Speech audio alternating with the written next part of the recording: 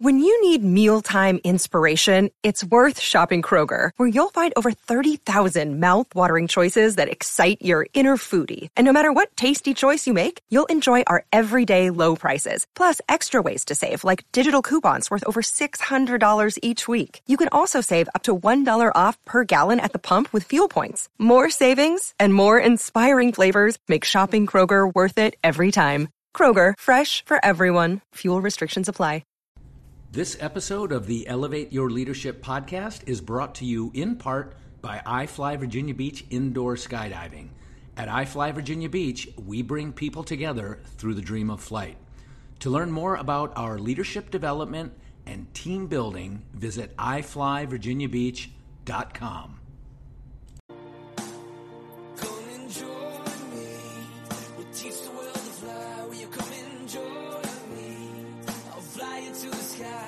Welcome to the Elevate Your Leadership podcast series with U.S. Navy Special Operations veteran, CEO, and hockey fanatic Bob Pizzini. Bob discusses leadership, success, failure, defining moments, and hard lessons learned with guests who are intentional in their approach to leadership. Leadership is a perishable skill. Use it or lose it. In this series, entrepreneurs, industry executives, academics, public figures, and other highly effective professionals share their formulas for success with you. Welcome, everybody, to this episode of Elevate Your Leadership with me, your host, Bob Pizzini. I love to I love to have discussions with people who have brought great value to me and my organization. And through those discussions, there's no doubt in my mind that they will bring great value to you and your organization. And today's guest is no exception. For more than 30 years, Sue Bingham, a former human resources executive, has provided direction to companies in the transportation and logistics, pharmaceutical, aerospace, food, bottling, floral, optical, textile, and medical device industries, just to name a few. She has worked closely with company leaders to analyze their organizations and facilitate the implementation of common sense systems that have a positive impact on the organization's bottom line. She is an expert at effectively using culture to form a common language across global operations, leading to greater collaboration, higher levels of team member satisfaction, and increased business unit cooperation. Her passion is helping companies embrace and transition to high-performance work environments. And Sue, before I turn it over to you to say hello, I just want to say that there's a lot in her introduction, but as an owner of a business with 35 people and a management team and all the dynamics that happen in the workplace, I can tell you that Sue's book and Sue's processes are time-tested. This is not rocket science. And she has done a great job capturing this for you, the listener. Sue, welcome to the Elevate Your Leadership podcast. Thank you, Bob. You know, there's so many places we can go with your book, The High Performance Workplace, and the processes that you have in place. But I want to start with a very basic understanding of how this book came to be. Well, I'll give you the short version. I was, very young in my career. I was in a human resource job in an aerospace company that was very traditional. People were yelled at as a form of performance improvement. So we got a new director of employee and labor relations, and he brought with him a totally different approach to not just human resources, but management in general.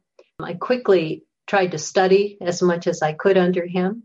I learned a philosophy that he had used to open lots of plants that were salaried, where all employees were salaried. There were no keys, no guard gates. People could come and go in these plants, and they were high performing, sometimes 2 to 3 times more performing than the more traditional facilities that have been in operation for years.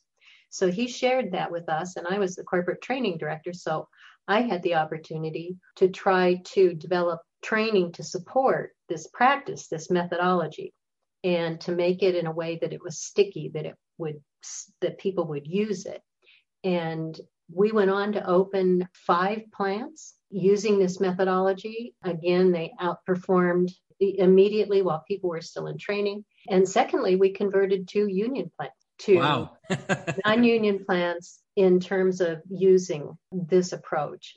It was very tried and tested. It was common sense. It just made sense. We have no idea why everybody isn't doing it, but they don't. So I kept taking this methodology with me through other companies, and then went out on my own and decided I didn't want to limit just one company's opportunity to do this. I wanted every company to at least have the opportunity to look at this approach, this methodology, incorporate it, because it's pretty easy to incorporate if you're open. It is easy to incorporate. One of the beauties of the book is I've got it in my hand now, and I'm looking at it for the page count. So about 150 pages. And again, not rocket science, not terribly difficult, but things that every leader should put in place and every member of the team should be aware of, some simple theories. Before we dig into those particular, the particulars in the book, I have to say that I'm 7 years into my business.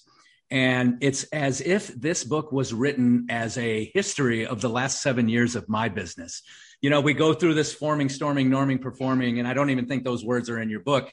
That's out of Performance Management Institute. But the book really lays out the journey that we've gone through. And I'll give you a quick example. One quick example. So you have the 95-5 kind of, I don't know if you call it a rule or a theory, but it states that 95% of the people in the workplace are of good moral and ethical character. They want to make meaningful contributions to the organization.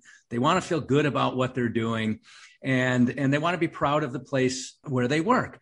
And then there's 5% who aren't going to do that. And the rule book, the HR, and you have an HR background, that HR background is written for the 5%, which ultimately has a negative impact on the 95%. Can you expand on that a little bit? Yes. I mean, if you look at how we spend time and attention, we spend a lot of management attention on the 5%. And that takes away from even just attention to the 95%, the reward and recognition. In fact, when we say, what do you do for your high performers? We usually say, give them more work, because we can count on them.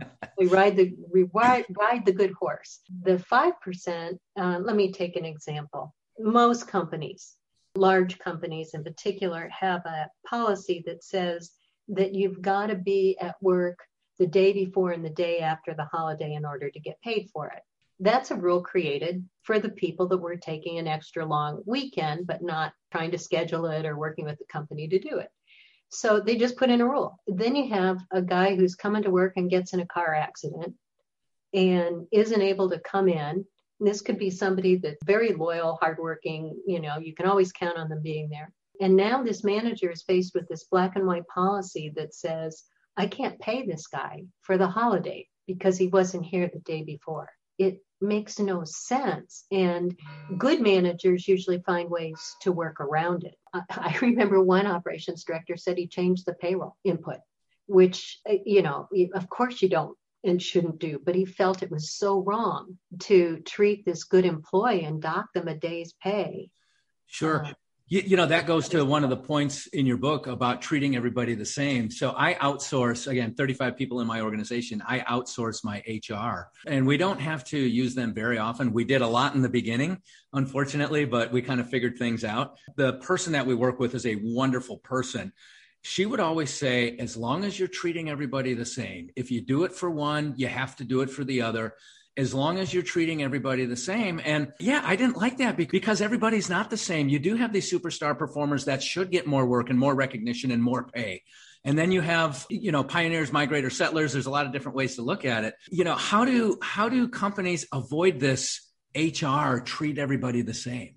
Well, they don't. Most companies are handicapped. In fact, the biggest obstacle we run into in working with companies is the HR department. Because HR has been trained, and I know I was one of them, has been trained to create those policies, follow those policies, enforce those policies. In fact, sometimes HR departments have decision-making authority over operations, and they're the management. Crazy. Absolutely crazy. Crazy. You're absolutely right. We believe that the difference is that you want to be fair. And we think 95% of people understand what fair is. And if you can explain any decision that's made in a logical, rational way where most people would understand it, then that's being fair. And that's your standard. That's what you work for, not being the same. By the way, in any kind of employment-related litigation, we almost always win. It takes a really bad adjudicator who just doesn't want to listen. But we've won unemployment claims in California. Wow. Yeah. That's a whole nother book.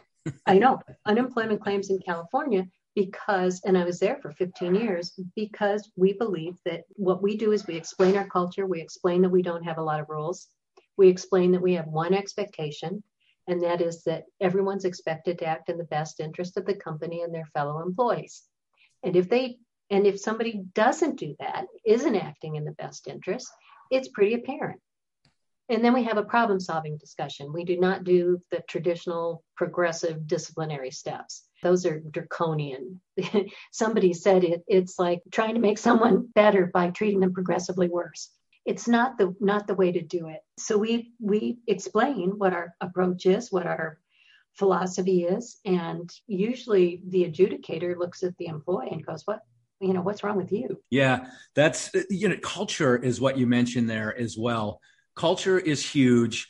And I think when organizations focus on culture, they really have some place to go and they really have some very tangible gains they can make. I have a strategic vision that I put out every year, and I call it a quad chart. It's something from my military days. So there's 4 sections to this document, if you will. And one of the sections has always been focus areas. And under focus areas, fitness, culture, professionalism. I had all these, but culture was a bullet under focus areas. And about 3 years ago, I realized culture is its own focus area. So now it's a quin, not a quad chart. It's a 5 sec. So whatever you call that, but culture is its own section, and culture has 6 bullets underneath it. So focusing on culture is very important. And, how do you address that in the high performance workplace? The companies that truly do the best job and that reap the best results are those where and you just said it perfectly, where if they've got 3 or 4 key initiatives, every year, one of those initiatives is around the culture. It's around continuously improving and providing feedback, knowing where to expand. Do we need more training? What are we doing to promote people, to give them more opportunities? Are we developing networks? Do we have think tanks? All those companies are focused on the how do we do our work with the people, which is the culture, but they make it a priority. If you look at most companies have staff meetings and they talk about where are we with our products, our customers, how are we performing? What's the bottom line? What are our expenses? What are our costs? We don't have meetings that talk exclusively about how are we performing as an entity, as a human entity? How are we performing? We don't have meetings to talk about that in most companies. And yet we know that that's such a driver for performance. Culture should be, and it is in my organization because its own section in our strategic vision, but culture should be an agenda item or a line item at the weekly executive leadership meeting. It really should be. When I developed the culture component of my strategic plan, I literally went to the team, not even the management team. I went to the whole company and said, you help me identify the culture. And if we're not there yet, you tell me where it is we need to go, and we'll figure out how to get there. So my 6 bullets that identify the culture within my organization, most of them were developed by all 35 members of this team. And what I've noticed over the years is we will add and subtract or modify. Culture, I think, is kind of a moving target. That's why management or leadership needs to address it on a reoccurring basis, because it is a moving target. And you can get one bad apple in there who can really send the culture sideways. That's Go ahead. You have something there? I was just going to say COVID is a good example of fast forwarding the need for culture change. It's forced companies to recognize that people can work remotely and can be productive, and that some people enjoy that and are more productive that way, and some people want to come into the office and the site area, that one size doesn't fit all. So the advice we're giving to companies that are now looking for, what do I do that now that people can come back into the workplace and so on, is to say, you need to be talking with people about how do you best support the company objectives, and at the same time, meet their needs in terms of what's most productive for them. I've heard a new statement that I really like lately. Instead of work-life balance, the term was work-life integration, which makes more sense to me because that's the way I've always worked. And makes a lot more sense. Absolutely. And if you love what you do, work isn't onerous. It's not hard. It's time consuming, but it's something that you really enjoy doing. Yeah. And you feel good about it at the end of the day. What did I get done? What do I have yet to do? What awesome thing am I going to tackle tomorrow? It is, in preparing for this podcast, I was like, hey, I can't wait until tomorrow. I get to have this discussion with Sue Bingham. A lot of fun. Folks, we are talking to Sue Bingham, the co-author of Creating a High-Performance Workplace. And we are going to take a break for capitalism. When we come back, we're going to talk about those 5% that have a tendency to hold the company back. Back in a minute after this break for capitalism. And we are back. We're talking to Sue Bingham, co-author of Creating the High-Performance Workplace. And I have to say, as I said earlier, Sue's book, it seems to be a history of my business, I Fly Virginia Beach Indoor Skydiving, and the way our team members have come and gone and evolved. Now, turnover is something that leaders of any organization should strive to avoid.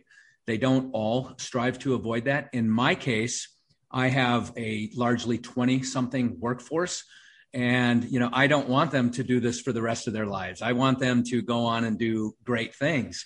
And that goes to my definition of leadership, which is enabling others to accomplish their objectives. Now, 90% of that is related to ROI within the business, but they might have, and they should have, objectives outside of this organization. And as a leader, I want to help them achieve those objectives. Go to school, get a degree, go get a real high-paying job, flourish, become an entrepreneur, whatever that is. So that's kind of how I approach leadership in one aspect. But there's those 5%, Sue, that, they're punching the clock, so to speak, and they're who these volumes of HR manuals are written for. What do we do about that? How do we avoid it? How do we deal with it?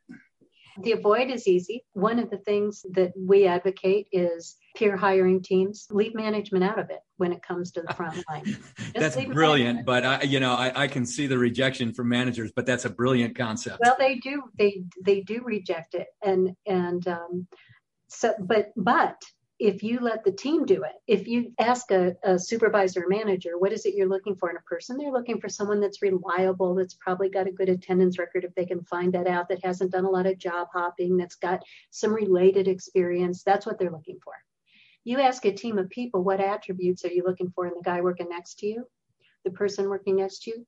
They'll give you a list of 25 traits, which include likes to have fun, learns, quits, got my back, helps others, proactive. They'll have a big, long, trustworthy. So they make a big, long list of those. Well, what we do is we'll take those, and these, by the way, are your top employees. You pick your top employees to do this.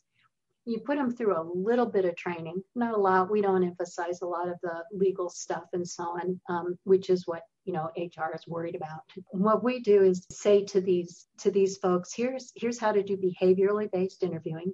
You don't want to ask what would you do if, you want to say, tell me about a time when. And as a group, you're going to interview them as 5 people. You're going to interview them, and at the end of that, you need to reach consensus on either hire or not. And they have to reach consensus, which doesn't mean everybody loves a person, but they're willing to live with it. They believe enough in what the other people say or not. Typically, this group will reject at least 1 or 2 out of 3 or 4 people that HR sends.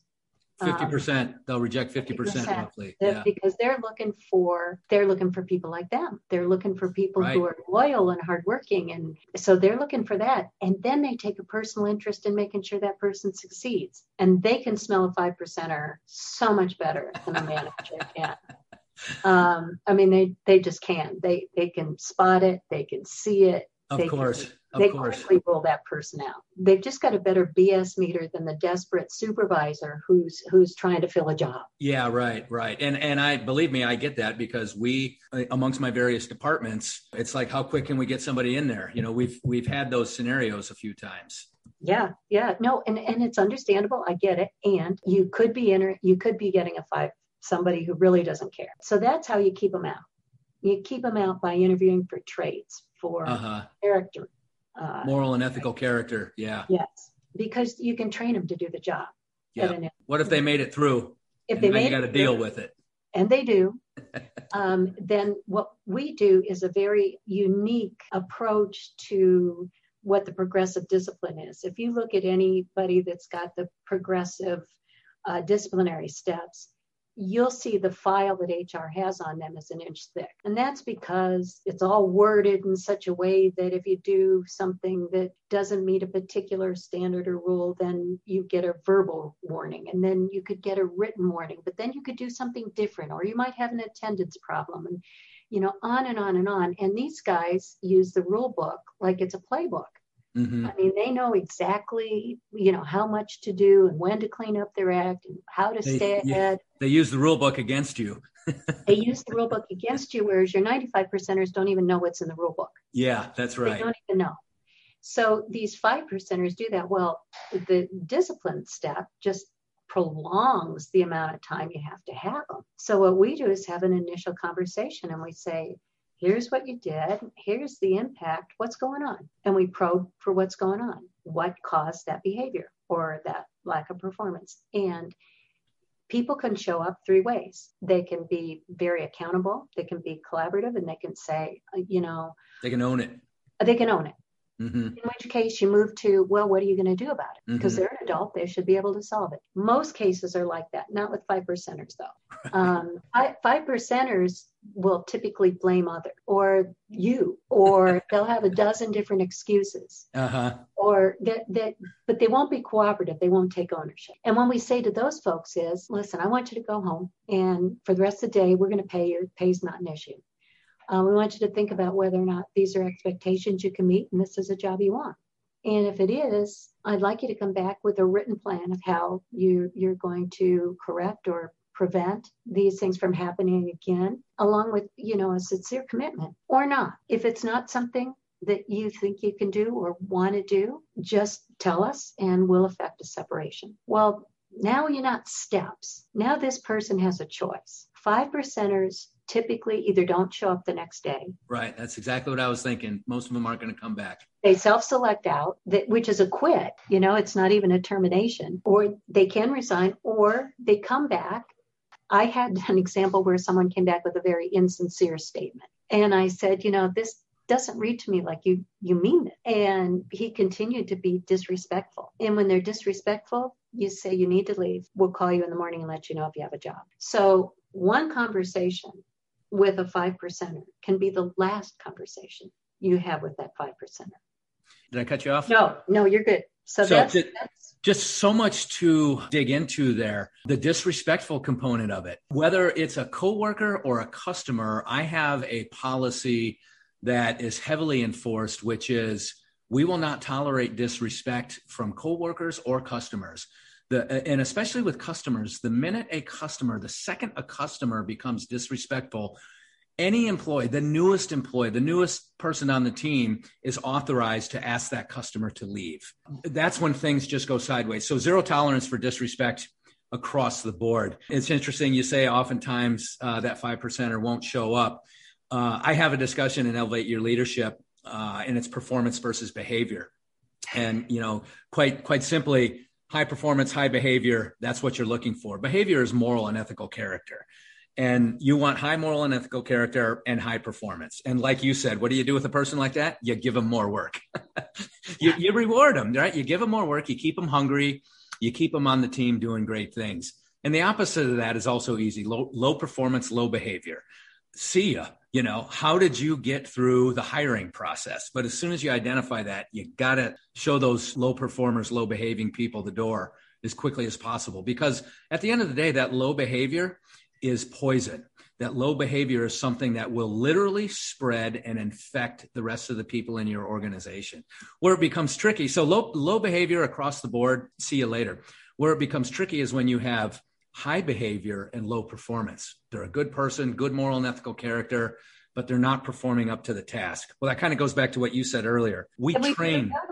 Yeah. Right. And it may not even be a training issue. It might be a fit issue. It could be a number of things. But you talk to them as an adult, and you're concerned for them, and you're clear about the fact that the performance isn't. They know their performance isn't where it needs to be. To work every day knowing that's true. Allowing that to continue and the stress of that for that person, it's so much better to just directly say, look, I mean, there's a big gap here in terms of the expectations and your performance. Tell me what's going on and see if you can't find out what the cause of it is. Unfortunately, most of our leaders haven't been used to asking lots of questions. They're used to being problem solvers. Right. And I had to go through an adjustment there as well, by the way. I'm a recovered problem solver. Well, I think we all want to. I mean, it's a natural desire to try to solve a problem. And it's not the most effective in developing people. So as leaders, we need to be problem-solving facilitators. Right. So we need to be asking the questions and trying to get at what the causes are and getting the employee to peel back the layers. And maybe they've got something going on at home. Maybe there's just a disconnect in terms of another coworker.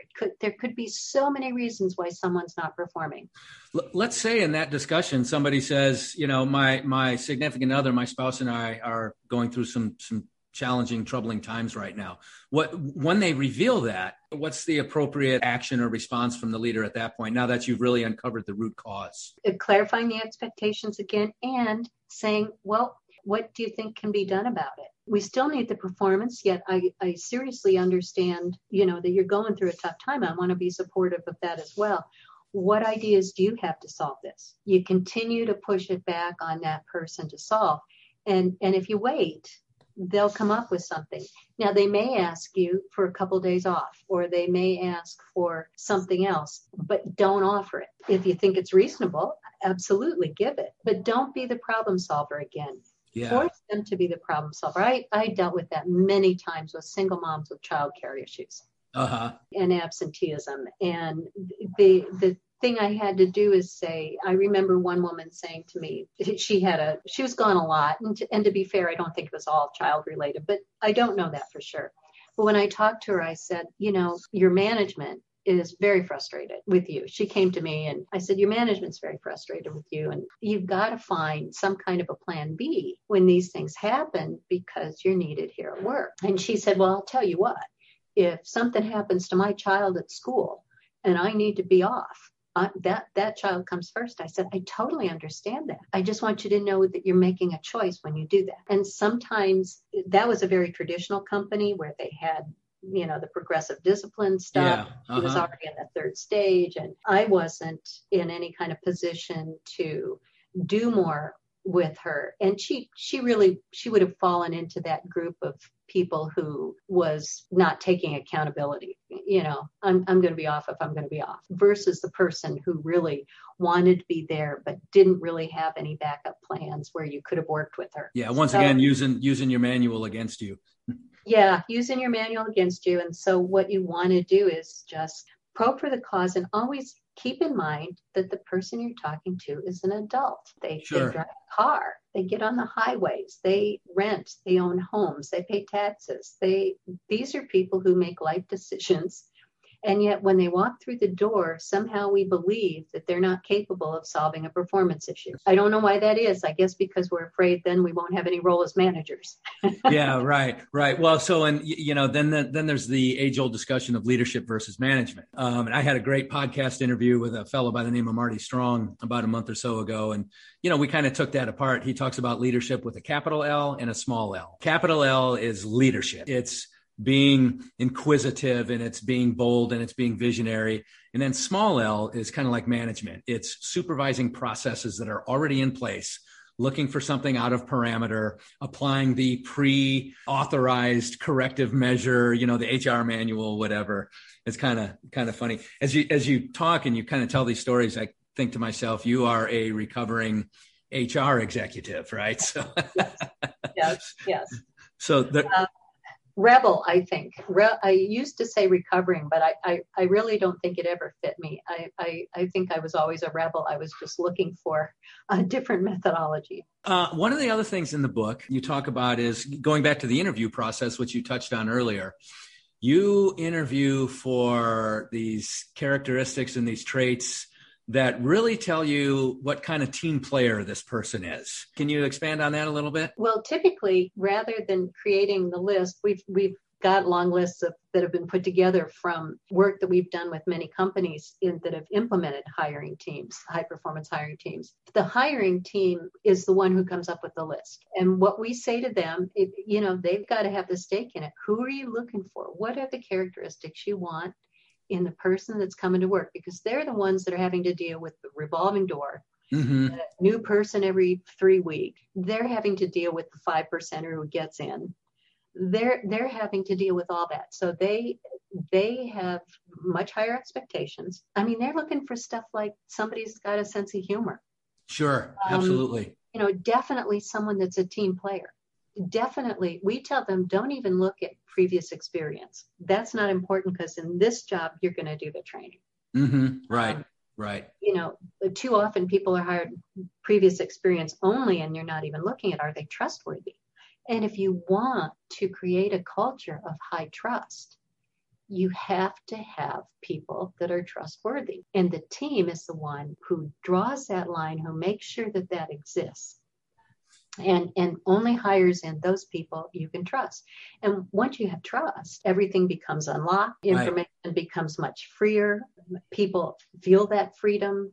So it's a different world. It's a different work world. Yeah, high trust is huge. I have a quarterly all hands with my company, and we had ours last week. And I give what I call a sermon. So, we congratulate people for high performance, and we recognize new team members, and we say goodbye to those that are moving on to bigger and better things. And then I give the sermon. My sermon last week was on being a good teammate and how important it is.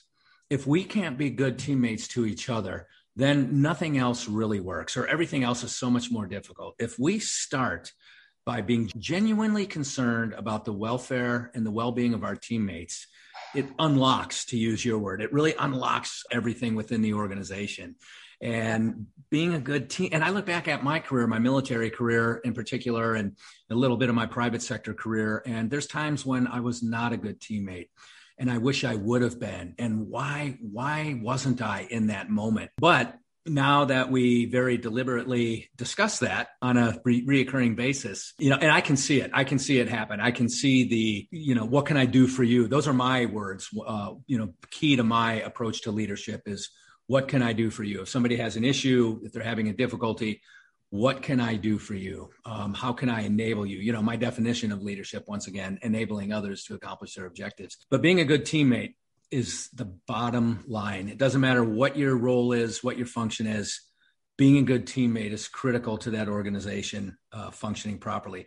So we really just talked about chapter 1 and 2, maybe a little bit of chapter 3. I would love to talk about the rest of your book in great detail, but let's have people get a hold of you. Before we talk about how they can get a hold of you, is there anything else that we didn't cover that you think is really important in this awesome podcast discussion? I can't think of anything. Yes, I can. It's easy to talk with someone like you, who's got experience in leadership, who's open, who's really focused on learning. I am saddened by the lack of focus on culture and leadership in companies, and concerned because the future of work, which I studied during the COVID year off, is going to require that we be more flexible, we be faster, we be more agile. It's going to be required. And companies that just continue to do business as usual, continue to be that little L instead of the big L, that continue to do that are really going to suffer. And the employee base is going to suffer. So I'm looking for the folks we look for and work with are those leaders who have vision, are creative, are still in a learning mode, even though they're very smart and they've got a lot of experience, they're still really open because things are constantly changing. And the things we do are and we advocate are different. They're common sense, but they're very different from current norms. Sure. And so it takes a little bit of risk, takes a little bit of thoughtful risk taking.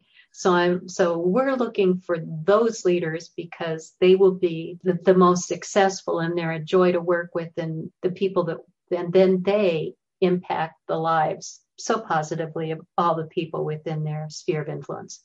Yeah, that's part of the responsibility of a leader, is what you just said, to positively impact the lives of those within your sphere of influence. That's well said. I just said that's 3 times, by the way, but that's very well said. Okay. How can people get a hold of you? By the way, I'm sending 2 of my teammates to your workshop coming up in September, but how can people get more of Sue Bingham in the high performance workplace?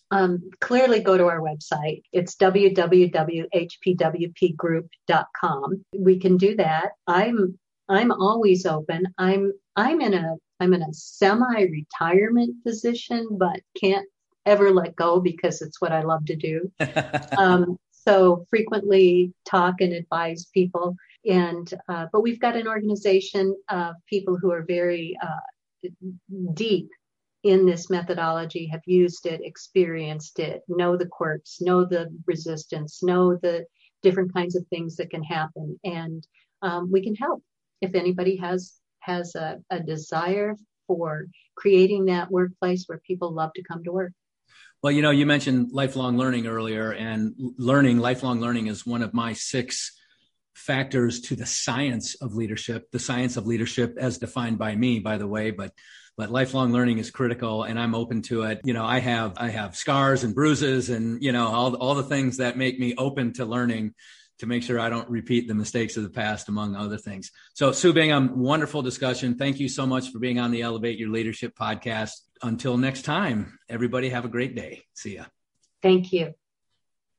Thank you for listening to the Elevate Your Leadership podcast. To contact Bob directly or to learn more about how Bob can advance you and your organization through leadership training, team building, executive coaching, and public speaking, visit robertpizzini.com. Robert, Pizzini.com, and connect with him on LinkedIn.